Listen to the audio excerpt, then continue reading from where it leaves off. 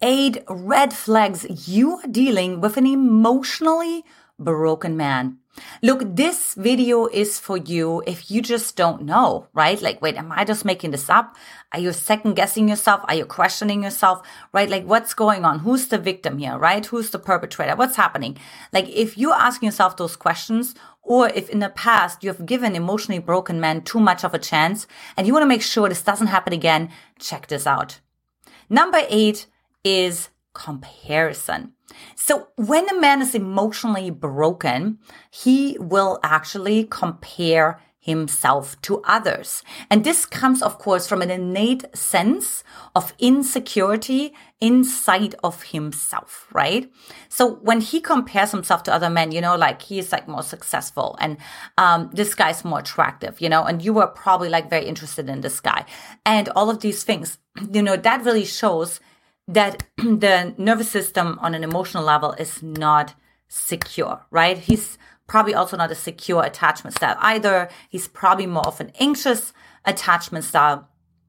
And so that's like, he has this, if it's like, he's like very other focused, and constantly like losing his sense of self, then you can probably think like, and rest assured that, you're dealing with an emotionally broken man, right? And, the thing is like, do not tip around, like walk around on eggshells, right? I can't mention this and I can't mention that I went on to breakfast with my colleagues, where they were also men or whatever, right? Like, no, don't do any of that, right? Because that's just going to hurt the relationship even more. But rather, like, continue to express yourself. And if he moves through those emotions, he moves through those emotions. And eventually, if the relationship falls apart because you're not his savior, this rescuer, and we're going to talk more about that, then you're going to start actually attracting a man who is emotionally secure or healed at some level. Number 7 is sarcasm. Now, this is really interesting because you can uncover that very early on when you, for example, online date. And oftentimes men even use sarcasm already in their profile or, of course, in their first messages, their first conversations. So very easy to spot. However, what oftentimes happens, especially if you are more the anxious attachment style, right? What happens is that you can be like, oh, he made a joke, ha, ha, ha, ha, ha, ha, because unconsciously you want to be liked, right? You want to unconsciously get his approval, right? And so because of that, you totally miss the point that he uses humor to deflect his emotions, right? Like he uses humor to actually distance himself from his emotions because he's actually emotionally broken. He is actually afraid, right? And I had a guy that I dated back in the day, when I was like 21, and he was constantly sarcastic, right? And of course, I was more in my anxious attachment style working model. So I didn't necessarily see it right away. I was working more on, him liking me, me not losing him, all those things. And eventually he also became condescending and so on. We're going to go into that. And so that's when I drew the line, right? But it was already visible by the sarcasm. You know what I mean? Like, and now looking back, he's like a total emotionally unavailable guy, right? He lost his mom when he was 18, which was just like a couple years prior and stuff like that. So like, there's like so many pieces that you can connect backwards, where you can connect the dots backwards, right? If you now think through the men who were using sarcasm. Number 6, and this goes a little bit into what I just talked about. He belittles you. Now, this goes like a little bit another step further because now we're talking about making yourself better by making the other person feel worse, right? So there is sort of like this, you know what I mean? I'm only going to feel better. I'm going to make myself feel superior so you feel inferior. Now, needless to say, I don't know if I need to say that, but obviously that is abusive, right? That is absolutely disrespectful, right? This deserves complete boundaries. And I don't care if you had a broken home, if you had an emotionally unavailable parent, if you had an alcoholic parent, whatever the case may be, nothing justifies him disrespecting you at such a level, right? Because it's always about you treating yourself how you would treat your best friend. So if your best friend were to come to you and would tell you this guy, or even better, like they come over together and you just watch him belittling her. Like, what would you tell her? Right? Would you be like, oh yeah, this is a great guy. Why don't you get married to him? Or do you actually say, girlfriend, let's have a girls' night. Let's have a chat about the future of this relationship, right? Because you're taking the way shorter straw here. And he's not like, you know what I mean? Like, there's no way you can feel safe and secure with him, even though that probably means that he got belittled in his childhood, that he probably got abused at some way, shape, or form. Something happened, right? But again, you're not his savior, right? You're not his hero, so to say. Number 5 is he is always the victim. Right? So no matter how the story goes, he got into a car accident and it wasn't his fault. And this mean neighbor and this like super disrespectful coworker, and everybody was just like on him and, and it's just not fair. Right? So he's like always the victim. And you're like, wait a minute, he's always the victim? Like, wait a minute. So he's the only one who's like the common denominator in all those stories. Like in all those different settings, right? Like with his friends, with his coworkers, like everywhere, right? Like, with strangers, you know what I mean? At his gym. And he's like always the victim. Like, what's happening there? And so here's one thing that's good to know for you for this one. It's when you have a partner who has sort of like this victim mentality. That means one of the things is that he gets attention by being a victim, right? He gets like, oh, poor Mark, let me help you out, right? Like, oh, mommy's going to come and rescue you, all those things, right? So he gives his power away.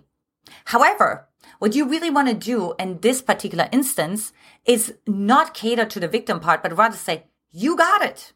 You got to figure it out. You go. You know what I mean?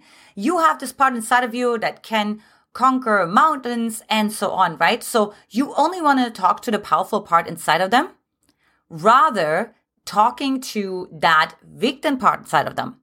Now, this is particularly important when you're even dealing with a narcissist. Oftentimes, covert narcissists are using that technique of being sort of the victim, right? And it's never their fault. But they're doing that for reeling you in. But the technique doesn't work if you speak into that powerful part of them, because now they don't get your attention anymore, right? They don't get your resources anymore, right? You're just saying, hey, you got it. You know what I mean? You got this figured out. I believe in you. And then there's, of course, they won't be that interested anymore. Now, this is one of my favorites, not for the wounded animal syndrome. So this goes back a few years. My goodness. I mean, this is going back 10 years, 11 years, something like that. And I was starting to date this guy. I was like considering it, right? But I was like, I don't know. He's like, he doesn't really trust himself. Like there's something inside of him where he doesn't really feel good enough. But then he wants to compensate for it. And he doesn't want me to see that. And I don't know. It was just really unattractive, right? So one night, I just was taking myself out on a date, which, by the way, ladies, I highly recommend it. It's so fun. And I was going to the movies, right? And so next to the movies was a Starbucks. And I'm like, hey, I have an idea, right? So why don't I just meet this guy and I'm just being really honest with him. Because for me, it was always like, I want to treat other people the way I want to be treated. And so because of that, I said, you know what? I would want the man to be honest with me, right? So I was honest with him. And then, I'm just said that I was not really that attracted to him. And he said, well, you said you've never had a boyfriend, right? Have you, are you, seeking help? Are you getting a counselor? Are you in psychology? Do you have a psychologist who's all those things? So there was already sort of this condescension of wounded animal syndrome. That was already starting to come out, right? But ladies, wait, it gets better. So then I get home and as I make myself a yummy tea, by the way, I love peppermint with almond milk and all the things. So I'm just sipping that and I'm so joyful because I feel like I just saw this great movie and I was true to myself and I ended it with a guy that was not in alignment with me. I got this bombardation of text messages, right? And he was like just telling me like, you're like a 5 out of a 10. And you know what I mean? Like, I could do like way better than you. Normally I date like 10 out of 10 and you're like the lucky one and all those things. And so we call that the wounded animal syndrome, right? Because what that really is a shame shield. A shame shield. Okay. This is really awesome because that really sees like, okay, if you have healed that part inside of you, meaning like you're not going to attack him back, right? You're also not going to feel the need to belittle him, but you'd rather see, wow, he just feels so much shame inside of himself that he got quote unquote rejected, right? Although I just call it redirected because I made him like he can now meet other women, right? But instead he was like just really like felt embarrassed, right? And again, because this whole sense that I've told you about, this suppression, this insecurity that I felt, this not good enoughness, but where he was inauthentic about it, that was coming out. So if he has that also, of course, you can't trust him at all with that, right? Because that will never work because when they feel insecure, they will lash out. That's the shame shield of attack, right? And this is like absolutely a no-no. There's absolute zero, like there's boundaries. I didn't even respond. I totally ignored the messages. I just ignored them. I read them to my girlfriend and then I deleted them because there was like no point, right? So if that, it's also like a very immature man, right? Like who has to get back at you. Number 3 is the high chair tyrant. So now this is really fun because when I met my husband, he actually told me he was already a coach. And he talked about those archetypes that he had developed, like masculine archetypes. And he had developed one archetype is like the little boy, which is, of course, pretty known. But the shadow version of that is the high chair tyrant. So the little boy in its purity, right, is like playful and creative and like spontaneous and like, adventurous, all those things. But the high chair tyrant is saying, I know I'm cute, right? And I'm going to use that for my advantage. So when you think about a high chair tyrant, I want you to think about like a knife and a spoon. I want food. I want more ice cream. You know what I mean? And I'm turning your life into a living hell if I don't get what I want, right? So that's like sort of like this, like throwing a temper tantrum, for example, right? And it's like what just happened? Like, what is going on? You know what I mean? And you really feel like you're dealing like with a little boy, right? So your intuition doesn't mislead you there. It's called the high chair tyrant, highly manipulative part of the shadow masculine, by the way. So when that occurs, same thing. It's like, dude, get back into your king and then we can talk, right? Like a queen doesn't interact with a high chair tyrant, right? She's going to set boundaries. So if you are a queen mom of a high chair tyrant, right, you set boundaries. You just keep doing your thing. You ignore the behavior, right? You give it zero attention. And that's what you also learn if any of you are in like childhood education, things like that, your moms, you've read lots of books, right? What do we learn? If we want to eradicate a behavior in a child, the recommendation is that you ignore it because most of the time, the high chair tyrant will use this behavior to get attention. So if you're like, I'm not entertaining. So you're not reaching me at all. You know what I mean? As a matter of fact, I'm really questioning if this is like the right relationship here, right? Number 2 is extreme emotions. I should have put extreme in bold letters. Emotions themselves are great. Look, I was actually completely emotionally suppressed when I started dating. I didn't cry. I also was never angry, right? I was just completely numb. And so as the years went on, I did my healing, I did my coaching, right? I went to UC Berkeley, all of the things, right? I learned to heal my attachment style, my emotions came online, all those things, right? That was suppressed. And then, of course, I tracked my husband and he expressed his emotions. So it's not about like that they're expressing their anger, by the way, without targeting. So there's no attack or extreme sadness, right? So you really want to make sure, okay, hold on a second. What do you want to look for? is, does this man have a certain level of stability inside of his nervous system? Okay, so what that means is it gives you sort of the sense of that he has capacity. It almost feels like this tree that has sort of roots, right? And if you don't feel like that this man has like really those roots, like deep, deep roots, right? Where the like a level, whatever, hurricane level, whatever the levels are, comes and the tree's still not going to bend, right? That's what I'm talking about, the roots. And then he can go into anger and he goes into sadness. But he comes back to his secure, grounded, aligned, connected part. That's fine, right? We're talking about when he swings, he's like super abrasive, super aggressive, right? And same for women too, you know what I mean? And there's no responsibility. It's just like super extreme. And then there's no acknowledgement for that. Or maybe there is acknowledged for that, but it's just an apology, right? And he can't hold himself in that space. Or if there's just a total collapse and you just have to like basically, soothe him for like hours and hours or days and days, right? If that happens on the regular and he's not able to regulate himself in one way, shape, or form, chances are that he is emotionally broken.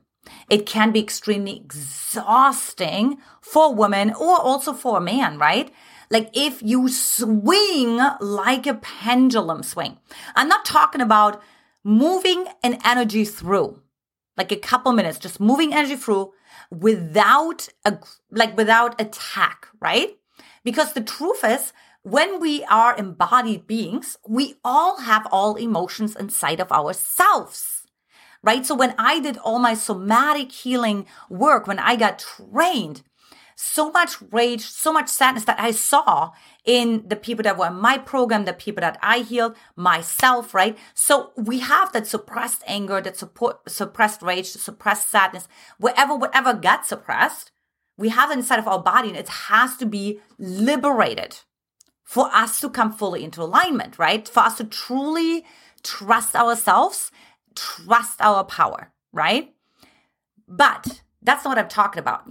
I'm talking about if there's like literally, it just swings and there's no warning and there's no responsibility and there's no container. So I'll give you an example. And this is coming from myself, right? So when I met my husband, I said, you know what? Like, I'm just going to do my expression session, I call it, right?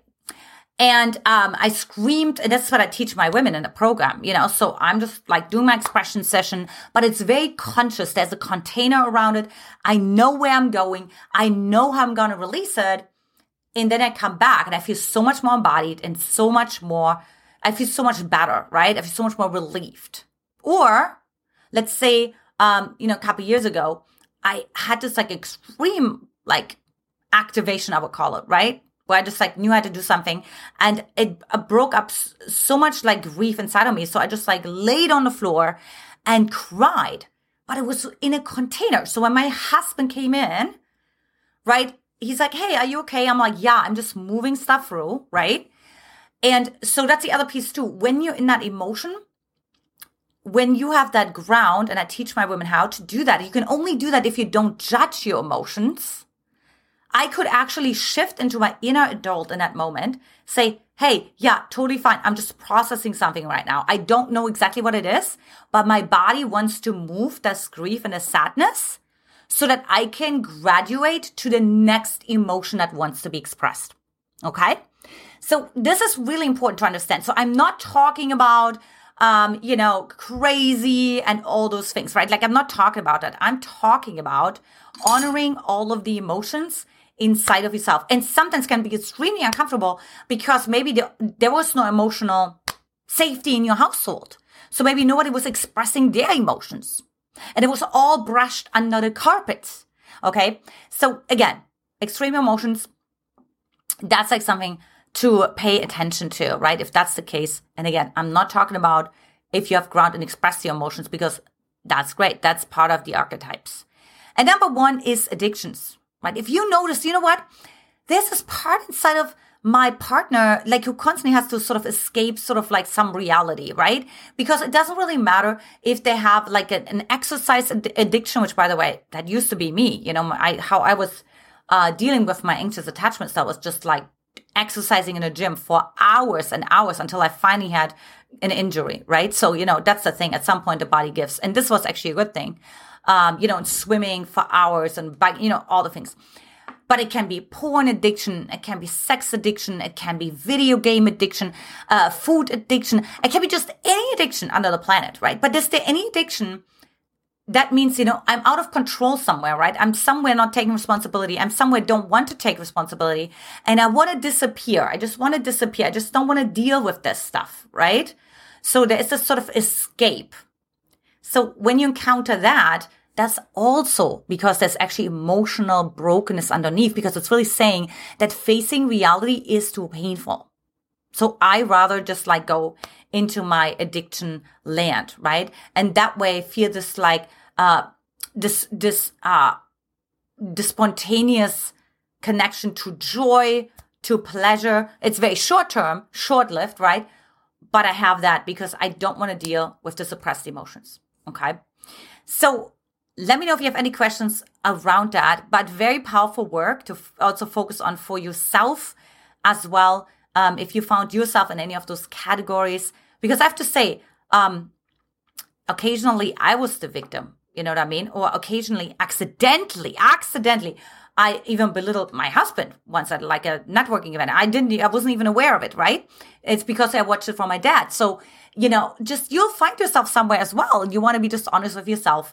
But again, those are the red flags that you are dealing with an emotionally broken man. Now, if you haven't done so already, take our free love quiz to get the man, the relationship you desire fast by hopping over to getlovequiz.com or click the link in the description in the comments below. Lots of love to you, ladies, and I will talk to you in the next video. Bye-bye.